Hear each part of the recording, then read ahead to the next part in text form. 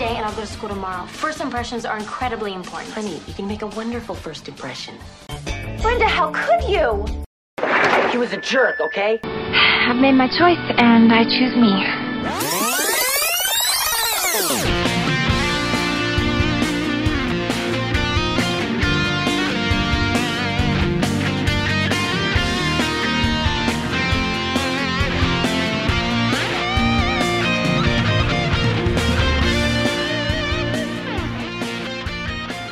Beverly Hills Now to 2-0 fans, welcome to 90210 No-So, a Beverly Hills Now to 2-0 podcast retrospective series. I am JT, and joining me on this journey is my partner, Mr. Tim. Tim, how are you? JT, I'm doing pretty good. I think our last outing here on this show, we were a little bit down on that episode. It wasn't the worst, but it wasn't the best in the world. This one, I don't want to jump the gun, but not so sure how I'm feeling about this this back half of the season here in season 2. We'll talk about it. Peak way too early in the season. Like what's going on? I think they weren't yes, it's a lot of episodes, and I think they're struggling. They struggled a little bit early, then they found a red hot groove in the middle, and then they've definitely struggled to fill this time. And the major story that I keep waiting to start, I thought it would have started by now. You know what I mean? We're down to the final handful of episodes here, and the big angle that I thought was coming has still not really started. So we go 4 after this, so we'll see. But we're getting close. All right, let's bring back our guest. He is a returning guest. He was last with us about 5 or so episodes ago, and that is our buddy, Mr. Keith Langston. Keithy, how are you? Hey guys, what's going on? Good to be here. Glad to be back. Thank you for having me. Oh, we're excited to have you here. Yeah, everything. Talking your favorite show, 90210. Oh yeah. Well, as I said before the last time, I was not a fan. Oh, I was not a watcher. I don't want to say not a fan because I didn't watch the show, so I don't want to say I didn't like it. But right. Yeah, no, I bust chops, but I mean, going back and watching episodes for the first time, I mean, it's very dated, I feel, but it's dated because it was at the time. I mean, it's a 90s show, so, but yeah, sure. No, this was a fun episode to watch. I was actually having a conversation with a friend of mine, and I was telling her I was doing this show, and she got all giddy, and I was like, "Real?" And she was like, "Yeah." She's like, "I love that show. It was like my favorite show." And I was like, put this on your Tinder profile, Keith. That you I know. And and I was talking to her about this episode, and she was actually like repeating everything, like scene by scene. She was like, "Yeah, remember this, remember that." I was like, "Jesus Christ, okay." So there you go. Yeah, maybe I'll have a new fan for the. Yeah, well, you better send it to her. Let's go. I will, absolutely. I'll get right on that. All right. Well, let's dive into this episode of season 2, episode 24. It's the 46th episode all time of the show, The Pit and the Pendulum. Aired March 19th, 1992. We're down big from Cardio Funk, Tim. So to your point, we were not big fans of that episode, which got a very strong 21.3 rating. This down to a 17.2. So we dipped quite a bit here in the middle of March. I noticed big gap between these episodes also. 3 weeks, when right? They aired. Yeah. I mean, well, I think even more because that last episode we were still in February, right? It was the 27th though, so it was pretty much the end of the month. Okay, so it was late February. So yeah, I mean, took a few weeks off. Kind of feels like, well, I don't know. February we think of as a big sweeps month, right? Even back then, probably more so back then than in today's television model. And it sort of feels like the show didn't show up for that February sweeps. And now we're getting into the spring season. Maybe there's a rebound, but we do bounce back up. But again, there's another couple weeks, and then there's another 3 weeks. Like the schedule for the show has been very sporadic since the new year. For sure. We're all over the place. But we do have a couple of big ratings still to come. So, all right, let's go ahead and dive in. Then we'll see what our thoughts are. We open with some pictures of old Hollywood actors, old Hollywood across the Peach Pit walls. We have Nat kind of looking nostalgically as Steve, Dylan, and Brandon are playing what looks to be cup and saucer hockey on the counter. So it looked kind of like their own little air hockey game. Nat is not very thrilled, though, because he says, Brandon and your friends, you're treating my wares poorly. He's also being a little bit pissy with his other employees. Just not really. You can tell he's not in a good headspace right now. And Brandon basically says, he's been moody for 2 weeks now, and goes over to Nat, says we're out of mustard. Nat just starts being a wicked dick to Brandon, and Brandon's like, look, if you're not happy, just fire me, buddy. Like, I'll move on. And Nat apologizes. He said it's not Brandon's fault. It's nothing to do with him. He says we remodeled the pit right before the recession, and now we're taking a hit. He says that Brandon's part-time. He's not really the problem, but Willie the cook wants a raise. He's got a family and a baby on the way. And Nat says he doesn't want to have to fire Willie, but he's not made of money, and something has to give. So we meet Willie for the first time, Tim, in this opening scene. He'll become a mainstay going forward. Yes. I guess he's the only full-time employee because only Willie's on the chopping block of anyone else in the restaurant. Is he the only cook, I guess? Do they have others? I guess I'm sure they have like a kitchen staff, but to say nothing of their employment status, their immigration status may be questionable as well. It is the early 90s, but I think Willie's the only other full-timer we meet here in addition to Nat. So poor Willie, he's the only one in trouble apparently. Maybe the karaoke, I guess, didn't save the business like we thought it may. Well, he tried. Yeah. All right, Brandon's at home. Cindy says he's late for a preliminary meeting of the teen advisory board. He's always some kind of meeting going on. What is this? Brandon says it's Brenda's thing. He's not interested in being a consultant for a shopping mall. But we find out that the client running the meeting is a young, attractive lady who makes some eyes at Brandon. They flirt a little bit. So now he's interested. They have some snacks, and Brandon finds out that this girl's father is Dixon St. Clair, a famous architect, that he's building this mall in Beverly Hills. Jim says if they could get this together and they figure it out, he could retire. The plan is to have a lake in the middle of the mall, and it's going to be a really huge shopping center. Brandon asks why Dixon wants the teenage view, and Marcy says, Marcy's is the girl's name, that she asked him to do it. And Brenda says girls throw themselves at Brandon, even though Kelly doubts that someone like Marcy St. Clair would be interested in old Brando. So basically, to sum this up, Dixon St. Clair is Jim's client. He's a famous architect and builder, and his daughter Marcy convinced him to do a teen advisory commission, and Jim offered to have it at the Walsh house, and they're trying to take ideas for the mall. So we're at school. Brandon's convincing Andrea to fill out the questionnaire. I don't know why he's obsessed with making her do it. There's a million kids in this fucking school that would probably do this, but he's making her do it. She's questioning it all, of course, concerned about the greenery and conservation, etc. Donna is stressed because she thinks it's like a quiz. Dylan basically says no good. He wants no part of it. Andrea's still arguing with Brandon about why the mall is a bad idea. Kelly and Brenda regroup on everyone's desires. We find out what they all wanted. I didn't track them all, but I do know Steve Sanders is a man ahead of his time because he says he wants a virtual reality in IMAX theater. So he is ahead of the curve here. Mm-hmm. Marcy shows up to collect the survey. She asks about Brandon. Brandon asks Andrea if we need to bring in journalistic ethics into everything in her life, and tells her if she wants to complain, go complain to Marcy. She's over there. Marcy invites the gang to some sort of sorority frat party, and Brandon says, oh, maybe I'll bring Brandon. And Marcy says, I already am. Marcy and Brandon regroup. We find out Marcy went to high school in Switzerland, and she wants to design buildings and build them with her dad, Keithy. So what do you think of his first couple scenes in setting up the premise, meeting Marcy, and setting up the Teen Advisory Commission? It's amazing. I mean, one of the things I noticed, at least in the few episodes that I've seen, is just the guest stars are just immediately attracted to Jason Priestley. And it's just, it's like he's like the hot dangly carrot that gets all the hot chicks, and which is kind of nice considering he's a boy from Minnesota. Like, it's kind of nice to know, So, excellent stuff altogether. Well, look, ever since he turned 12, I mean, apparently he's been a huge catch. This episode is already combining two tropes that I really have come to dislike when it comes to this show, which is Brandon getting involved in one of his dad's business deals. And Brandon getting pretty openly hit on by some older woman who just can't get enough of him.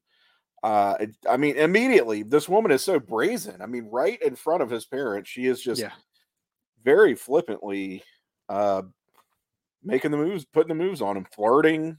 Going full blank check. Right? He even kind of looks like the. Now, as two fervent viewers of this show, is this like a Salmon? Oh God, what's her name? Diane.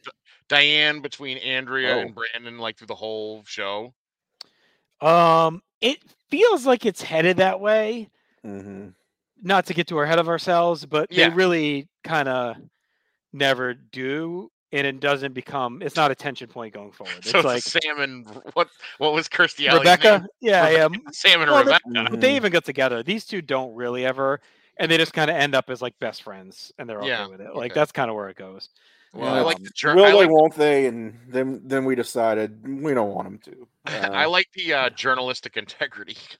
Yeah, so you have to bring that shit into everything. That's so good. I did want to point out you had mentioned about Willie. This guy, the actor, is Wesley Allen Gulick. He has since passed away. This was his only role. That's it? He was like Willie in 90210? He's in 13 episodes between 1992 and 1997, and that's all he's ever done. That's tremendous. Oh, there you go. What a resume. Pretty crazy. He must have been a friend of some producer or writer, right? It had to be some kind of. Well, his IMDb Joey picture is him. His IMDb picture is like him on a golf course, and it looks like he's probably doing like a celebrity golf thing. So I bet you I bet you he was friends with like somebody special or something. Yeah. Right. Mm-hmm. Well, Willie the Cook. We'll see him 12 more times after this, apparently. I would have guessed more. 12 whole lines. Spoiler alert. He doesn't. I would have honestly guessed more. I would have honestly guessed more. Right. More than 13. All right, we're at the pit. Brandon's chatting up Willie, as we just talked about, and Nat says he can't fire him. He couldn't do it. And the pit tradition is who needs to make a profit. So that's his motto to go by. Nat points out a picture of his dad, Salvatore, and says his dad fed a lot of actors, including Steve McQueen. He fed Steve McQueen for 2 years. And Nat says he knew all the stars back in the day, but nothing lasts forever. We then had a video presentation, a very futuristic style presentation about the new mall. It's going to be called High Point Center. Everyone is captivated. Brandon is very excited. They included his ice rink idea. Marcy chats up Kelly and Brenda. Jim comes over. We meet Art Peters, who's the project manager for the High Point Center, working with Jim. He comes over and Brandon says, Dad, I got to talk to you right away. And Jim's like, not now. And he says, nope, got to talk to you right now. Right now. And Brandon reveals that High Point Center he has discovered crosses Olympic to, I believe he said Larrabee. Was it Larrabee, Tim? I don't know if you caught it, but it sounded like he said Olympic to Larrabee. So. Yeah. Which is where the Peach Pit is located. And Jim says, we'll talk at home. Brandon's not happy that the Peach Pit is going to die if this deal goes through, but Jim poo-poos him till they get back home. So we arrive at Costa Walsh. Jim and Brandon are arguing, and he says, tearing down the Peach Pit is going to tear out Nat's heart. And Jim said he didn't realize it until right now. Brenda says, why would Jim know the address? I mean, come on. And Jim told Brandon not to talk to Nat until he talks to Art Peters. Brandon says he has to keep his mouth shut while Jim keeps his mouth shut.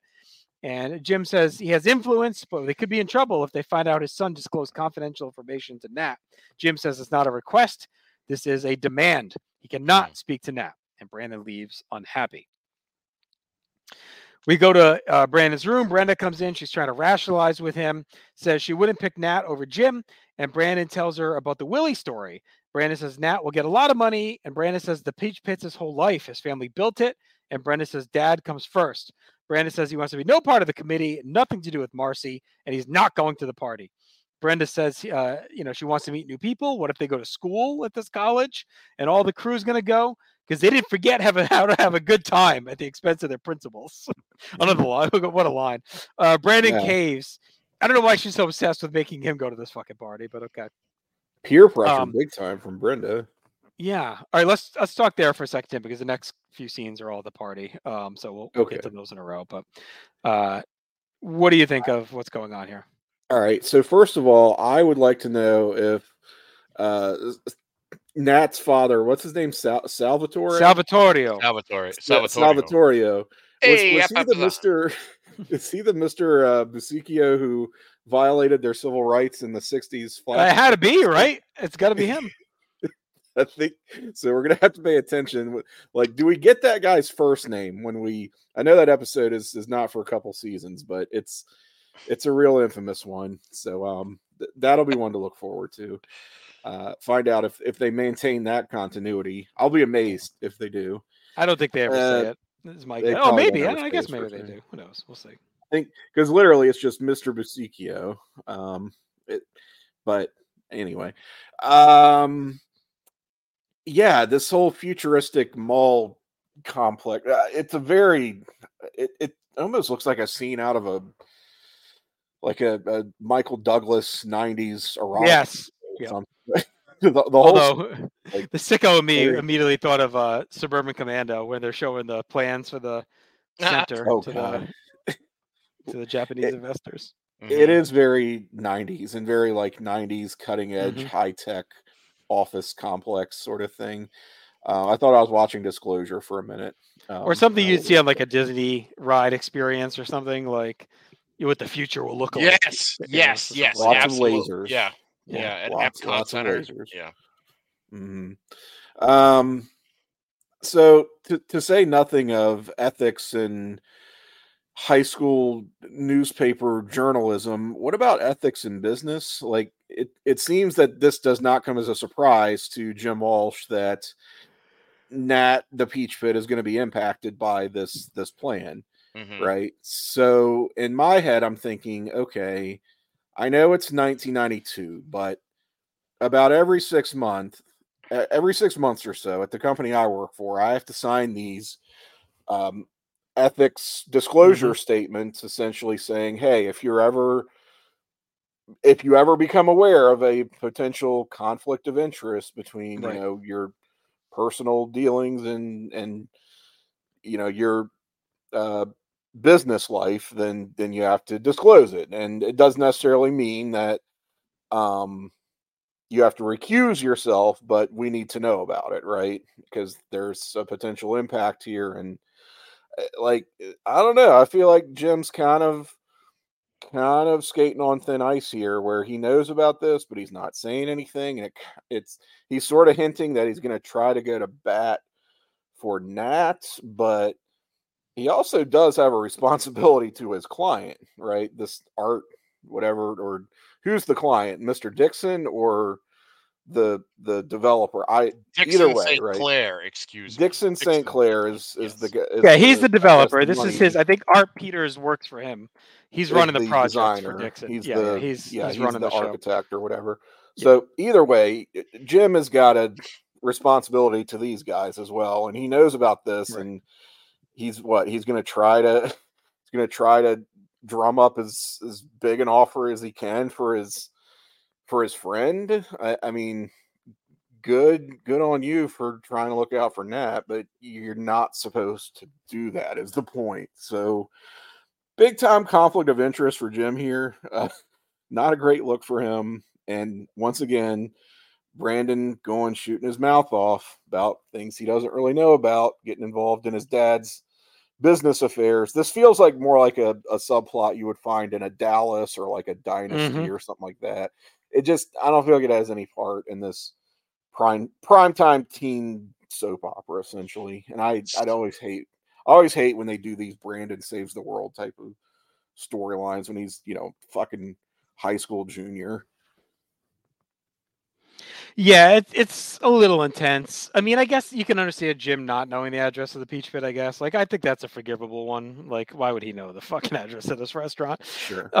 And why would intersect? But he becomes aware at some point, right? Even if I think this day, right? He kind of said this like today I just found out or whatever. Yeah. But I don't know. It just seems like he should, if not recuse himself from this whole thing, then he ought to be like, I already know this looks bad, right? Like, so let me handle it. I know. But doesn't do that at any point. I guess we wouldn't have an episode if he did that. But anyway, and I have a thought on how this could have all been solved. We'll get to by the end. But okay. All right, here we go. So the gang arrives at the frat party. Mike answers the door, a guy named Mike. He's all weird. He's acting awkward. It's a blue party, so everyone's dressed in blue. And of course, Mike is portrayed by Walton Goggins, who's a pretty famous actor now, of course, and Vice Principals, Righteous Gemstones, etc. He's playing Mike here, pretty much on brand too. They let him go full weirdo in this. He is like having a stroke or something when he. Yeah, I didn't know if he was supposed to be high or if he's just a fucking weirdo. Like, I don't know what the plan was. But... A little from column A, a little from column B. Yeah, I guess so. So he grades them. Brandon shows up. He's wearing red, and he's clearly doing it to spite Marcy and be an asshole, right? But he's like, well, I figured everyone would be wearing blue. Mike is kind of a dick to him, and Marcy basically tells him to fuck off. Marcy reveals she doesn't like to dance, and Brandon's back in. That's all he had to hear. He's like, I think I love you. Because he doesn't have to dance. Everyone else is dancing, though, including Steve and Kelly. They're slow dancing. He tries to make a move, but she slows his roll, and he's kind of like gives the, well, I shot my shot. Brenda is in love with the campus of this unnamed college. I don't think we got the name of it. And Dylan says there's an attitude with frats that he doesn't dig, and they're a bunch of geeks. And if he goes to college, he'll never join a frat. Dylan says he doesn't want to go, and he wouldn't come here if he did. And it's because the student center is named the McKay Student Center. And it said, my dad cut a check and got an honorary degree trying to buy some respect. And Dylan says Brenda and Brandon are lucky because Jim is a trustworthy straight shooter. He's got no motives with strings, and they're two very lucky kids. And I feel like those comments could ring a little interesting soon. Donna is upstairs. She's not upstairs, but she's living it up, playing games. Brandon and Marcy are arm in arm, and she takes him upstairs to a very large design room. And it's got all of her dad's old building models and photos of the buildings on the wall. She gets all horny for the architecture. Brandon's swooning a bit. They make out. Marcy says, my dad would like you. And Brandon says, well, does that matter? And Marcy says, well, that depends. And she basically offers him a job if this project gets approved. Marcy's all in on this plan. She realizes she's coming on a little strong, but she says she's an only child, and you have to control all situations to avoid disappointment. Brandon says he's very flattered and impressed. And Marcy said, let's go somewhere to celebrate. Before we get to that celebration, Tim, this took me like 10 minutes to piece together where they are. Like, they're at a frat house, or are they at her house? Are they at the sorority house? That, like, because they're on campus, so they're clearly not at the St. Clair house. So is there just a room in this house dedicated to his architecture? Like, I could not piece this together for the life of me. Well, I was also struggling with, wasn't this the same? I mean, the set in at least the exterior of it looks like the same place where they had the Halloween party several episodes back. It seems like they're reusing this place and repurposing it, because it almost still looks like a Halloween party. I mean, they've got the blue theme and everybody's dressed up, so you're like, what is this? This is like a costume party. What is going on here? So that took me a minute also. And I mean, I guess it seems like it must be the sorority house, because that's where Marcy is going to have the most pull, and maybe there is a dedicated room, or just a room that she's kind of done up in the style. The only thing I can think of is that, like, he's an honorary, something on that campus, right? And right, yeah. In the same way that Jack McKay is an honorary whatever because he gave them money. So yeah, it's a little weird. Brandon looks like an asshole. Anytime someone does this, right, where it's a theme party and you're like, well, I'm not going to do that. I'm going to do the opposite of that. And you think you're going to be so cool and different. Like, you just look like a dick. So, of course, he has to do his own thing. But it is amazing how quickly they're just back on after she's like, well, I don't dance either. All right. You can both be losers. Fine. Keith, would you be back in if would you be back in that easily if a woman just agreed to one thing that you hate doing, or would prefer not to do in front of a room full of people? Sure, I'd be back in. Well, you could say that Brandon almost blew it before Marcy. Gave him another chance.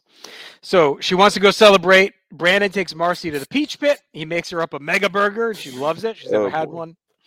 Nat says Marilyn Monroe loved the mega burger. And he talks about stories of her coming in, and Marcy's loving all this history. And Nat runs down all the stars that came in, but he says business hasn't been the same. And Brandon lets in on the gist here that the Peach Pit's being torn down for the big old HPC. Marcy is shook. Brandon says Nat doesn't know yet, but Dixon's group wants it that way. Marcy says, "Did you bring me here to make me feel bad?"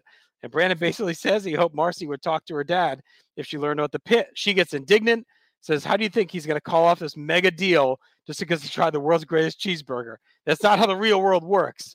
And Brandon says, "How does it work?" "I already told you," says Marcy. So Marcy's not buying into the Brando show here. He is nope. He could definitely fuck this up. Brandon goes to talk to Willie. He's sad. This is the next day. Then he goes to talk to Nat. Nat's at the counter. He's wearing a suit. And Nat's very sad. He says, "The last time I wore this suit was my dad's funeral." And it reveals that he was told about developmental plans for a Fakakta shopping center. He says there's a meeting tonight, and he's going to go. And Brandon admits that he knew and says he wasn't allowed to say anything because of Jim being involved. Nat's kind of okay with it. He doesn't get mad. And Nat says when he remodeled, he agreed to lease, fine print in the lease, and things aren't ironclad, and he can't fight it. They're bigger and richer and better, and they'll squeeze him dry. And at his age, he can't just go get a job at McDonald's. He's not going to bother going, and after tonight, the pit is history. So again, Tim, like, I'm a little confused because he admits he has a lease, but he's going to argue with Dixon St. Clair instead of the guy who owns the lease, like, that's going to sell the property. Like, again, like, he's acting at once that he owns the property, but that he's also leasing the property. So we're having a lot of plot holes already through this. Yeah, I mean, unless the idea is he's going to get a huge, like, lump sum from Dixon, and, like, in exchange for that, he'll just walk away from the lease, which they're trying to get him out of the lease anyway, right?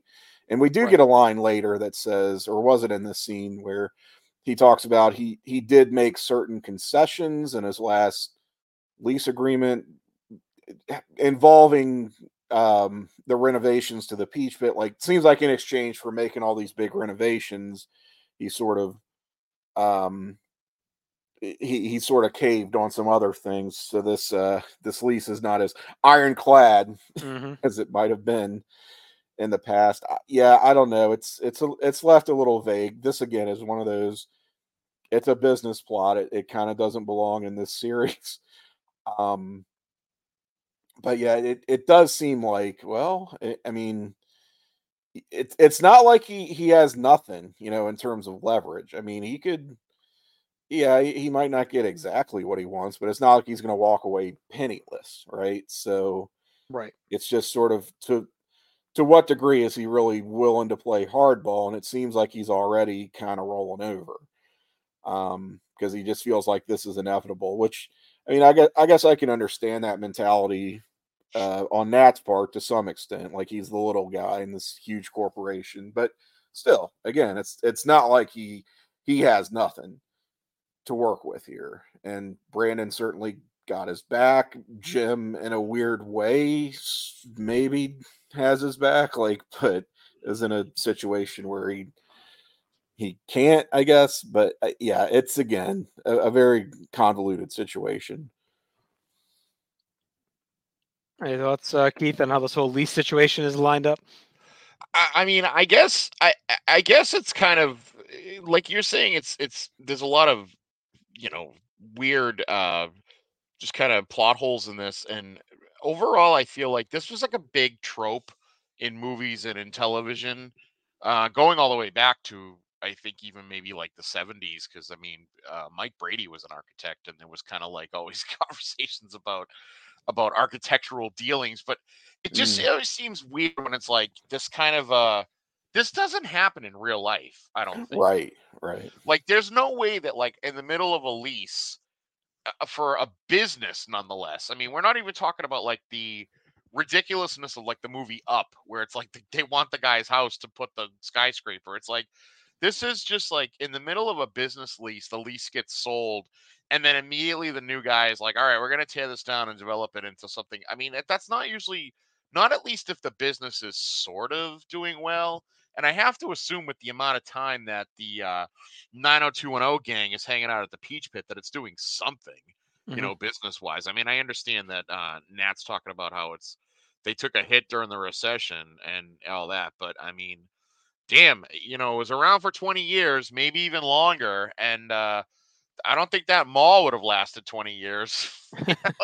So maybe the Peach Pit would have lasted, Well, we're going to find out. We're at the meeting, the big business meeting, which I guess is really a city council meeting. I don't know. Again, this is all very fluid. No specifics given. Art and Jim are talking up the plan for the discussion. Brandon shows up and meets Dixon through Marcy. And Dixon says, I've heard good things about you, Brandon. And he offers Brandon help when he's applying for school. Brandon says he's a big fan of history. And Marcy gives him a little look. We cut to Dixon, who's in wrapping his presentation for the council. He credits Marcy for the big teen board that drove all the plans. Andrea shows up at the meeting, and Dixon said they didn't have one teenager that objected. But Brandon speaks up, and he says, yeah, you know what? I'm having some second thoughts. They try to cut him off, and Brandon says, someone has to listen to the little guy and save history. Andrea, of course, is smiling at this malfeasance. Art tells Jim to control Brandon. Control your son. We cut to after the meeting where Jim is reaming out Brandon in the hallway. Jim says, Nat is a grown man. He should have showed up if he wanted to. And Jim says Art's going to pay off the lease and offer him a prime location and a new spot. Jim tells Brandon to get off his soapbox. He's hurting him. And Brandon says this is a formality. It's going to get pushed through anyway. What do you care? He kept his mouth shut, and Jim doesn't have it under control like he promised he would. Jim says you have to choose your battles, and Brandon says he did. And Jim gets serious and walks off. At school the next day, there's a Save the Peach Pit rally being set up. Andrea tells Brandon he doesn't have to do it alone. They're all here to help him out. Dylan says he's proud of Brandon for standing up. We all love Nat. David comes over and finds a group and says he's going to broadcast live from the Peach Pit. They're going to play music exclusively from the jukebox. Brenda pulls Brandon aside and tells him Jim got chewed out at work big time after the herring. But she heard Jim tell Cindy that Brandon remind him of Jim's dad. Brandon tells the crew that he'll see them at the pit because he's going to head over to talk to Marcy. He catches her leaving and, actually, we thought it was going to be Marcy. He says, I got someone to go see. But he actually wants to go talk to Art Peters. He sees Marcy when she's leaving. And Marcy asks him, where do your loyalties lie? And he says, all it is about money and politics. And she says, you're a knee-jerk bleeding heart, and you're not going to beat my dad. And Brandon says, maybe you should be your own woman and not just be daddy's girl. Brandon says he wants to go tell Art Peters that Jim had nothing to do with the herring. It was all on his own. All right, Keith, any thoughts on these handful of scenes here before we get to the finishing stretch? Art Peters, like it's such an awesome 80. Yeah, it is. I mean, just very noble of Brandon to try to take the heat off his dad, which is nice, considering he was kind of defiant with his father in the earlier interaction in the earlier scene. So very nice from him. Marcy's true colors coming out, soon. Apparently Marcy is short for Marjorie Taylor Greene in this little scenario here. So that's about it. I'll see myself out. And once again, I feel like we're getting some set reusage, although you wouldn't know it at the time. This little complex, this plaza, wherever Art. Every time I heard Art Peterson, I thought of what was it, Art Vandelay? Art Vandelay? Yes, yeah. The architect. Yeah, he was an architect. He built the new addition to the Guggenheim. Yeah, he was an architect, right? Among other things. Yes.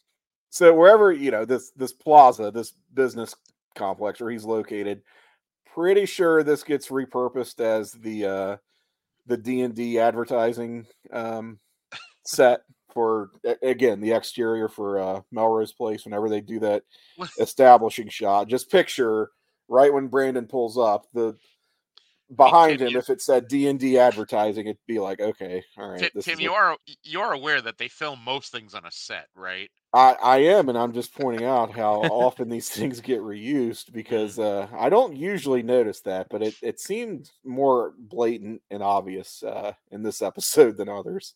Yeah. So in any case, I find myself kind of siding with Marcy throughout this exchange. I thought she made some pretty good points, had some good zingers, and I realized the optics of this look pretty bad, right? For poor Nat, Yeah, it's a he can't show up. You got this kid here, like it would seem like, and Jim basically says it like Nat sent him. You know what I mean? Like that's how it comes across. Yeah. And I know they're trying to do this whole David versus Goliath thing, but Nat is a grown man, as Jim said, and he does have to make decisions like this, impacting his future and his business. And Nat hasn't said he wouldn't, right? I mean, it's just like, I guess he's kind of resigned to it, but it's really Brandon, like speaking on his behalf. Who's driving all of this and making assumptions, and hasn't really even asked Nat what he wants or what his intentions are, what he's planning, what he's thinking. Acting very much suggestions. I was gonna say acting very much like a teenager, like in this. Like this is probably the most teenager-y thing Brandon's probably ever done, right? I mean, it's very impulsive and it's very presumptuous on his part, which Brandon at his worst can be. Because again, this turns into not so much. I know he thinks it's the principle of it all, but really it's kind of more about his own ego, right? It's about his need to be right and to take this fight for someone who he feels like can't take up for themselves or won't take up for themselves, and at a certain point he's now blind to what they even want or intend to do, and is making all kinds of weird, again, assumptions on their behalf, and I guess trying to advocate on Nat's behalf, but he never actually sat down and talked to Nat about this whole thing. Nat may very well not appreciate Brandon meddling in his business. No, probably not, especially since it makes him look pathetic. What I do like is that for the first time, and I don't think it's spoiling much because the show doesn't really pop back up too much.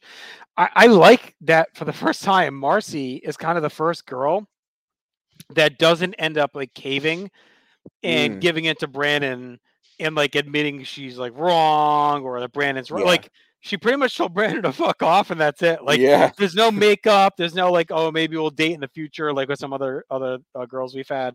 She basically is like, leaves in her stance and that's it. There's no future with them. They part kind of not amicably. So I kind of like that. It was different. Yeah, she's super turned off by this and does not come back around. So Brandon goes to the pit. He finds out that Nat has sent everyone home. He tells Brandon he couldn't refuse the offer, and business is business. It was a fair offer, and he didn't get stiffed. Nat says he loves Brandon. He's going to take care of everyone with a severance, and he'll manage, and maybe he'll buy a boat and sail off. And this is a little creepy, but he's like, Brandon can come. You can come and be my first mate when you graduate high school. A little delusional. Brandon says Nat let him down instead of fighting for something important. But he was wrong. He thought Nat would fight. Jim comes home. He asks Brandon to make up a BLT, but Brandon says, here, you can have mine, and walks away. Jim says to let it go. Brandon says he should be happy. Nat took the money. You won. And Jim says Brandon lives on false assumptions, which is, I don't know if they could have written a better line to describe Brandon throughout this show. Lives on false assumptions. He says, I'm no villain. Art and Dixon make decisions without him at the table, and Nat made a deal. Brandon says, you're all the same. Nat, Art, Dixon, you, just about the bottom line. And Jim says, yeah, that's right, buddy. We got to worry about boring things, supporting responsibilities. We have families and homes. And the HPC can create a lot of jobs. Did you think of that, dumbass? Brandon walks off. Jim is fuming. Cindy says, Brandon lost a hero today. Which, again, it's a little, poor Jim, like this fucking guy's trying. And Jim assumes that she meant him. But no, she meant Nat. And says, Jim goes, oh God, even he replaced me, huh? Even as a hero. And he wonders what Nat took. He wonders what Nat took as a payout. Jim says the property is worth a fortune. So he probably made out really well and that we're all going to miss the Peach Pit. Jim shows up at the Peach Pit, some balls on this guy to pick up his takeout order. He starts looking at the old pictures. And of course, Nat says business is picking up just as we're closing down. Place is packed. Nat won't let Jim pay. He says it's on the house. And Nat says, Brandon fought for me, but I crumbled. And Jim says, you did what you had to do. But Nat asks for one last favor from Jim. He says, I got my papers in from Dixon St. Clair, and he wants Jim to review them just to make sure he's not getting screwed. Jim kind of hems and haws, conflicts of interest, Tim, as you mentioned, but he probably figures whatever, it's over. So he says, all right, I'll take a look. And Jim is shocked at how low the offer was that Nat, the fool he is, accepted. Jim immediately from the payphone calls Art to complain about the low offer. And Art says, look, your buddy accepted. What do you want me to do? Offer him more money? He's the dope that took the first offer. And Art says it may be moot anyway. And they better have a lot to discuss. And you better come in to the office. So Jim heads over to the office, but we cut ahead to the Walsh house. Brandon is back from a bike ride to the beach. And Brenda lets him know the money for the High Point Center has fallen through. Brandon is excited, but Brenda says Jim is sad. She wanted the project to happen so Jim could be successful, but she's also glad the pit survived. Brandon says Brenda was right to stand by Dad. Jim says they warned Dixon St. Clair that this could fall through, and they didn't take them seriously. Art said Jim wasn't a team player and made him feel like shit. Jim says they never listened to the bean counters. They just wanted to make the business look good. And Jim says he probably won't get fired, but if he does, he'll get another job because he knows how to play the game. And Brandon is a chip off the old block. He's just a little wet behind the ear. Somebody freaking euphemisms going to jam into this. Brandon admits that he went overboard, but Jim liked it. Jim tells him Nat doesn't know, and Brandon can be the one to go tell him. So Brandon heads to the Peach Pit. After it's closed, Nat is very happy to see him. And Brandon's kind of stringing him along. He's like, oh, you could sell the menus. It could be a collectible. You could auction off all the stuff. And he says, everyone has a price. And Nat really gets down on himself. This backfires on Brandon a little bit. This was egregious. He's like, oh, I'm such a heel. I'm such a bad person. I can't believe I did that. And Brandon, no. Look, I'm just fucking with you. The Peach Pit is saved. The money fell through. The deal's off. Nat is pumped. They open the doors, and the whole crew is waiting, even Jim, to come celebrate. And old Willie fires up the grill to make everyone some mega burgers to close us out. Willie. So this is such a weird episode across the board. Like, I get what they were trying to do with the business deal and show Jim's, conflicts, but like it ends almost too conveniently. And I know money falling through is a common thing. I mean, it's not like crazy that would happen. But it's just like the timing of it all. And so this is my one thing. Like, all this time, they kind of hint, I guess, that like they'll give Nat a new location. But why did nobody have the idea to put the Peach Pit inside the freaking mall? Like, why couldn't they just build around it? And now you have this historical location as a selling point that all these kids love. Like, nobody thought of this to say, like, why don't we just keep the Peach Pit as is and build around it, and it'll be like a foundation of the mall. Like, that's a massive selling point. Oh yeah, that's a that's a great idea. I know. So to kind of go, the local mall that I had growing up, we used to have like a Service Merchandise and a Sears, and they literally those were like that. It was like that. It was, I think, either TJ Maxx or JC Penney, and then like Macy's. And it was like, those were like 4 stores, like in a square. So they built the mall, and it was called the Square One Mall. And it was of the mall. One was Service Merchandise, one was Sears, one was JC Penney, and one of them was Macy's. It was like, those are the 4 corners of the mall. So it makes total. And the mall itself. Sorry.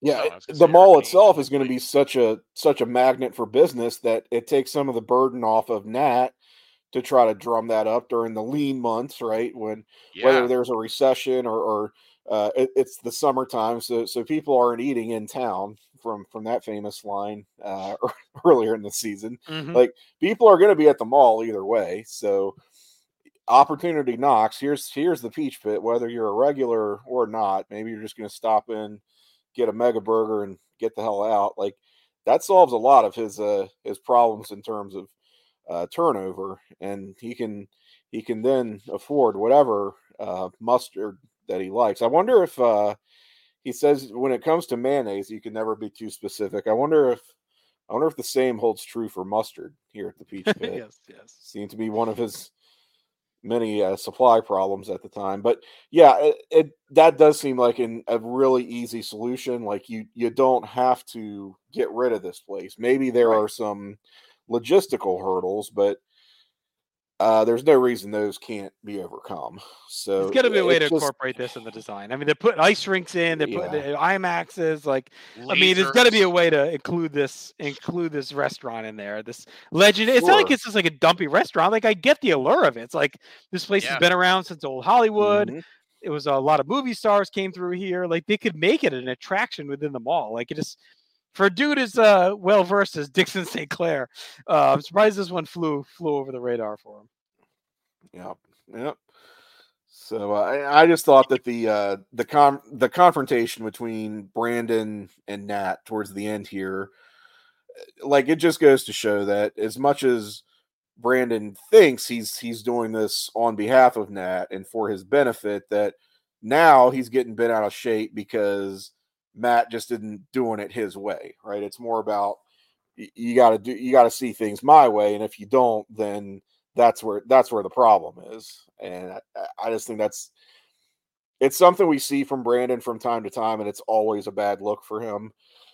And it just it's all over this episode, and I don't think it was made any better by the closing scene where Brandon is like outright trolling Nat, who already feels terrible, right, and is questioning his decisions and thinking. It's not like Nat was like defiant to him at any of the times. The whole time he was like a sad sack. That was just like sad sack. Yeah, didn't have the balls to stand up, but it wasn't like he was like, no, we're taking the money. Like, he was never happy about it. So it's not like he deceived Brandon in any way. It was. Yeah, Brandon did not come off well in this episode. And he turns it around as like a "how dare you not let me do this for you" kind of thing. Right. Sometimes when you hold the door open for someone, you didn't necessarily ask them to do it, right? Like they didn't ask you to do it, and that's okay. But Brandon never seems to learn that lesson. Keith, any final thoughts before we get to our awards? No, I mean, I think I agree with everything you guys are saying. I mean, it did seem like Brandon was kind of overstepping his bounds here, and like I said, he was kind of acting real teenagery, where they think they know better than like the older people in the room, and maybe he should have just stayed out of everybody's business and kept his mouth shut. And it's also one of the things where this is like, would this have changed anything if Brandon didn't get involved? Probably not. Like the deal probably would have fell through anyway. Mm-hmm. And now there's just like, and now it's just left with like kind of like awkward feelings between Brandon and Jim, and Brandon and Nat and Jim, and it's just and he loses a potential possible love interest with Marcy. So all for naught. All right, let's get to our awards here, and we'll move on. Best scene. I want Brandon at the council hearing just because it was so friggin' ludicrous the way he was talking. It was the one I guess I enjoyed the most. There wasn't a ton to like really get too pumped about. I liked Jim reaming Brandon out over a BLT. I thought that scene was much needed in this episode, just to kind of like bring Brandon back down to earth. I know that the show's audience at the time, like their main demographic is probably more going to be on Brandon's side here, especially when you're that age and within that peer group. But we're all a little bit older now, watching this 30 some odd year television show, so it's like, all right, we're basically over identifying with the parents, right? So good for Jim here. I like the scene when he makes the sandwich for the girl. Yeah, that was good. Because it made me want to have a sandwich. All right, most important scene. I went with Brandon. I mean, Brandon saying that the Peach Pit's going to live. I guess the money falling through. Mm-hmm. Yeah, I agree. I kind of went a different route and decided that, and it's not a major scene by any stretch. I just thought it was important for sort of the future of the show, like Dylan basically telling Brenda, I'm not interested in college. I don't really want any part of it. And it kind of speaks to his very directly to his father issues as well. I mean, this is going to follow his character throughout basically his remaining time on the show, just his weird mixed feelings about academia and higher education. And I don't know that we've ever really seen that side of Dylan previous to this. That's a good one, given where things are going to head for sure. Mm-hmm. Most 90s look, I went with Brandon's plaid pants tucked into his sneakers to work out. I mean, there's always a lot, but that one stood out to me. They were like pajama pants, like tucked in into socks. That's that's the most 90s thing I think you got going on there, yeah. I don't know. Maybe the whole blue party, was that a thing, really? Like, right, yes. Are we just making shit up for this show, or did people really do that? Well, there is a white party. All right, well, but that's still a thing. That's still a thing for certain individuals. Certain people. I wouldn't know anything about it. Yep. Yeah. Most 90s moment, I went with like designing a mall. I guess is the concept of malls and what to put in them to attract the teenagers, etc. Yes. I just wrote down mall culture. Yeah. Yes. Mall. Yeah. The lesson learned, I would never take the first offer when a mega corporation is offering you money. That's a good one. It's a great lesson learned. It's pretty good. Yeah, this was sort of a toughie for me. I have shut the fuck up and let the adults sort it out. Is my lesson learned. Yeah, when $1 million business deals are involved, probably a good idea. Probably a good idea. I guess it also just bothers me on the level of, I mean, yes, Brandon is acting like a teenager just in terms of his behavior, but it's like, what teen actually gets involved in a situation? Like, it's just part of that how the show can be so unrealistic sometimes, right? Just wildly so, even for its time period. I mean, I'll say this: I do think this one had a little bit more justification in Brandon's approach, only because of Nat. Like, Nat is like a father to him. This job means a lot to him. Like, the Peach Pit means a lot to his friends. So, like, to me, this is more than like when he stands up for the, dishwashers at that restaurant. Like, some of the other ones he did right in the past. Like, to me, this one at least is a level of justification inside of it that says, okay, like, this is his guy. Like, of course he's going to be pissed off and, defend it. So, like, I'm kind of okay. If it was like just their hangout, it would be different. But I think because it's Nat and his relationship with Nat, I'm kind of more okay with it than other Brandon. What does she call him? Whatever she called him, a tree hugger. Yeah, well, yeah, it's putting him directly at the crossroads of this conflict between his actual dad and his surrogate dad kind of thing. So it's that intersection does have some value that in the past, you're right, these things without that degree of personalization have really fallen flat. I just think it like this had a lot of points working against it this episode, and that's just one that I never like to see Brandon get involved in these things. Like, especially when he's a high school student. All right, best hookup. I went with Brandon and Marcy. They had some hot moments in there. There really is not much else going on. Yeah, what can you do? We're still literally Steve and Kelly are still dancing around it. I'm surprised that is still even kind of a thing this late. Yeah, they're we haven't had the hard shutdown yet. Nope. Yeah. I didn't have a ton of quotes. I don't know. I had just our friends didn't forget how to have a good time at the expense of their principals from Brenda. Right. I've got Jim saying, responding to Cindy, poor Brandon, what about me? What's the put him on. What about me? Quote, what about Jim? What's the quote Dylan says about fraternities? Is like, these guys are losers. Yeah, lame. Yeah, lame. That was a good one. All right. So final grade. This one, I guess I kind of like the karaoke one. It's slightly better. I went 5 out of 10. I mean, like, it's not terrible, but really nothing. Again, it's this one where nothing really happens. Some of it's just poorly executed and explained. I think there was a story in here that maybe could have played out as a beeline across multiple episodes with something bigger going on. Making this the only story of the whole episode, like, to me, was a little bit rough, especially when you look at all the logic holes that were kind of littered throughout it. And the fact that, we all kind of struggled with, like, important moments because nothing really happened in it. Yeah. And it's also got, as you put it, such a convenient wrap up where it's pretty much the entire plot is rendered moot through nothing that the characters actually do. Like, no one's actions resulted in this deal falling through. It just kind of happens, and you're like, well, what was the point of any of that? Yeah.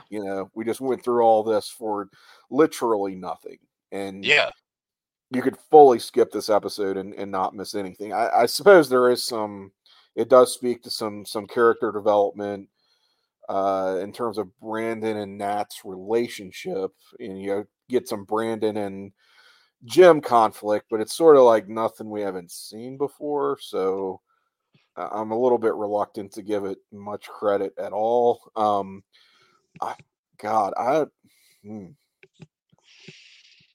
trying to think if there's an episode of like less than this, to be honest with you. That baseball one from the first season always stands out as a real turd. Man, I kind of want to go 3.5 on this one. Like, I could do 4, but I'm like, if this is like truly the worst episode we're ever gonna get, then 3.5 feels like a good place to park it, short of like going even lower. So I'm reserving and allowing for enough margin that there could be something worse than this, but not by a lot. You know what I mean? It's a real. And it also, I think, is hurt because of its placement in the season. Like, if they had burned this one off as like an episode 3 or 4 and just whatever, forgettable early season nonsense. But we're ready to strap in here for some hot and heavy plot lines here to send us out on a high note for this season. And this is kind of the last thing I wanted. So right, yeah, we got to get going at some point. We got 4 left. Somewhere in here. Real dud for me. And it's a combination of all the things I don't like about the show. It had no hope really of getting above a certain level with me. I mean, I would say, I don't feel comfortable giving it a rank just because I don't watch every episode, but I would say, if I can give my 2 cents, and I think that this could very well have been, instead of thinking of it as just a filler episode or whatever, or just trying to get like another storyline out, it could be all about character development for something later on. And I think that I've seen that in shows all the time. So I wouldn't necessarily rank this that low, because not high, but if I'm going to say out of 10, I think 5 out of 10 is probably about fair.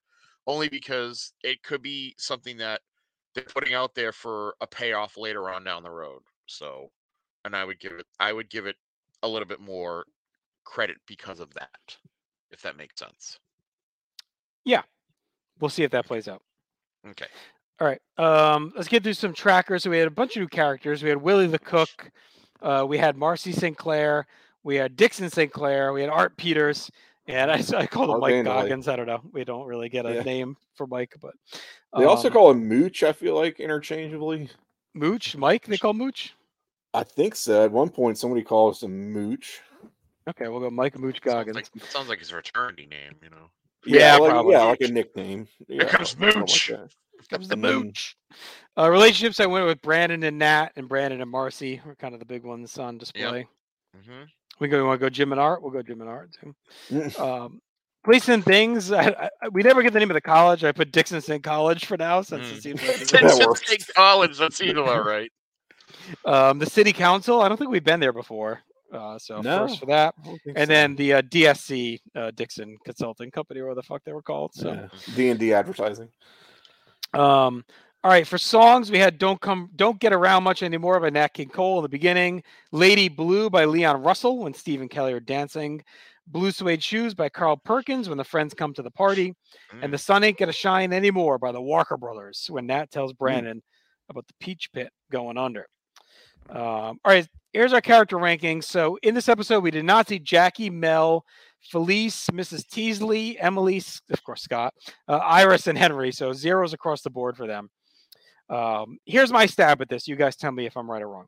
So I have David at the bottom because he really only has like the one line about filming or whatever, airing live. Oh, yeah, that's right. I was like, did I even see him in this episode? Yeah, that one quickie. Then I have Donna, who again didn't do much. She was fucking up the quiz and then playing drinking games, apparently, whatever she had going on at the party. So they're really inconsequential. And then I had Steve because he just has the one scene with Kelly pretty much dancing. Doesn't do much else. And then I had Cindy and then Kelly. Cindy has a couple lines. Kelly at least like puts work in to help do the, talk to Brenda and help work on the questionnaire. I don't know. You guys okay with that stretch right there? Yeah. David, Donna, Steve, Cindy, Kelly. Okay. Yeah. Yeah. I mean, I could flip Cindy and Kelly, but it's fine. All right. I had Dylan next and then Andrea. So I thought Dylan had some good little quick liners. Andrea felt like she drove more of the story though. And then I had Brenda, who didn't do a ton, but was kind of the moral compass as we moved along. And then the top three, I mean, I hate to reward Brandon with this, but I had Nat, then Brandon, and then Jim is the best. Yeah. Brandon, he's so annoying in this, but on the flip side, like Nat's such a bitch. Like I kind of wanted him to be ahead of it, but it's like he's just, it's hard to really like get into him in this episode. It really finishes third.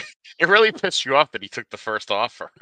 Well, it was a stupid business move. He doesn't go to the meeting. He's acting like a fucking sad sack. I don't know. Like, give me something, Nat. Like, you're, be a man. You're a grown man. Yeah, be a man. What would Salvatore do? He'd smack him upside his head. Tell Steve McQueen to kick the shit out of him. Yeah, it's hard to argue. Like, I would personally probably flip Brandon and Nat in that rank, only to be punitive towards Brandon, because I just really hated him in this episode. But he probably puts in a more forceful performance, you could say. So I'm not gonna fight you too much. I think I've made my thoughts clear on where I stand towards Brandon in this one. Yeah, it's rough, but I mean, he's a bigger part of the episode across the board, and he does have a couple of good scenes, like him at the town hall, and him at with Marcy making the mega burger, like you said, Keithy. Like those are pretty good scenes. Sure. All right, Tim, anything you want to quickly plug before we wrap up? I guess I would just direct folks to our social media presence that we have, which. On Facebook, you will find a 9021 No-So, a Beverly Hills 90210 podcast. So you will have to request to join that group. But JT, I understand you've been getting an abundance of requests lately to approve. So it seems like we're much like the Peach Pit. We're doing better. Hopefully not before we're about to close. Yes. Yeah, hopefully we're not about to close up shop here. But we're well stocked in terms of mayonnaise and mustard and all of your condiment needs. So if you're interested, please do request to join. It's a fun, interactive time over there on the 9021 No-So Facebook group where you'll find myself and JT as well interacting. So just throw out your thoughts, questions, any feedback for the show. We will find you. If you're not a big Facebook person, if you're more of a as they say, visual learner, we do have on Instagram as well, our Instagram account, 9021 No-So podcast. 9021 No-So podcast, all one word. Certainly you can follow that. No requesting involved there and get in on some action. We've got some fun screen caps posted. So from some of our recent episodes, you can comment on, weigh in, give us your thoughts, feelings. and you can argue with some of my takes as well. Maybe there's some Brandon supporters out there that are going to say, "Hey, this was me in high school in 1992. I was just like this kid. I was very active in my community. I was focused on my elderly surrogate parental figures, and really looked out for their best interests. And I believe in what Brandon was doing here. So by all means, reach out and get in touch with us there. I think that should do it. If you are not subscribed to this podcast that you're listening to and you like what you're hearing, please subscribe today. So we are, of course, affiliated with the North-South Connection podcast network. So separate podcast channel there if you are interested in some other pop culture content. But we are, of course, 9021 NoSo. And subscribe to us again if you're not already. Hopefully you are. All right, I think that's all. You nailed it, buddy. And just in time, where we got the numbers ready. Perfect. All right, so this episode, like I said, we had Jackie, Mel, Felice, Teasley, Emily, Scott, Iris, Henry at 0. Then David, Donna, Steve, Cindy, Kelly, Dylan, Andrea, Brenda, Nat, and then Brandon and Jim at the top 2. Sets up our season 2 rankings with Mrs. Teasley at 6 points, Felice Martin at 13, Iris McKay at 16, Scott Scanlon buried at 38, Henry Thomas at 47, Mel Silver at 60, Jackie Taylor at 62, Emily Valentine at 94, Nat Pasuccio at 117, Cindy Walsh at 219, Donna Martin at 235, David Silver at 238, Andrea Zuckerman and Jim Walsh tied at 241, Steve Sanders at 251, Kelly Taylor at 259, Dylan McKay at 304, Brenda Walsh at 321, and Brandon Walsh starting to really probably put the nail in taking home a second straight season title at 237. All-time rankings. Mrs. Teasley at 6, Felice at 13, Iris at 16, Henry at 47, Mel at 60, Jackie at 75, Emily at 94, Scott Scanlon forever entrenched at 102, Nat at 167, Donna at 316, David at 364, Andre at 384, Cindy's at 386, Jim at 399, Kelly at 428, Steve at 442, Dylan at 463, Brenda at 564, so 100 points higher than her boyfriend, and Brandon Walsh at 578, carrying the torch on the all-time. So that'll do it for us, Tim and Keithy. Thank you for joining us as always, buddy. We'll have you back soon, I am sure. Thanks. Tim, you and I will be back in 3 weeks. We'll have another returning guest as we hit the final quartet of Season 2 episodes. We'll be digging into Season 2, Episode 25 at that time, so looking forward to that. Be sure to spread the word to all your friends and fellow 90210 fans. We appreciate the love and you checking us out. For Tim, for Keith, I'm JT. So dim sum, we're out. Take care. It's gone to be paradise, put up a parking lot. Hey, now they pay paradise to put up a parking lot. One night.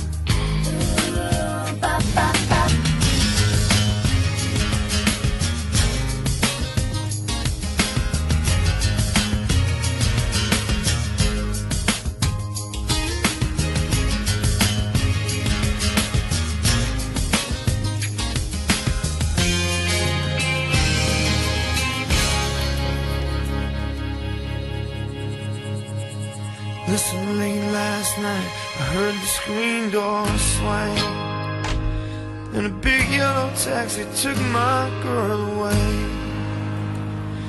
Now don't it always seem to go that you don't know what you got till it's gone? To be in paradise, put up a parking lot.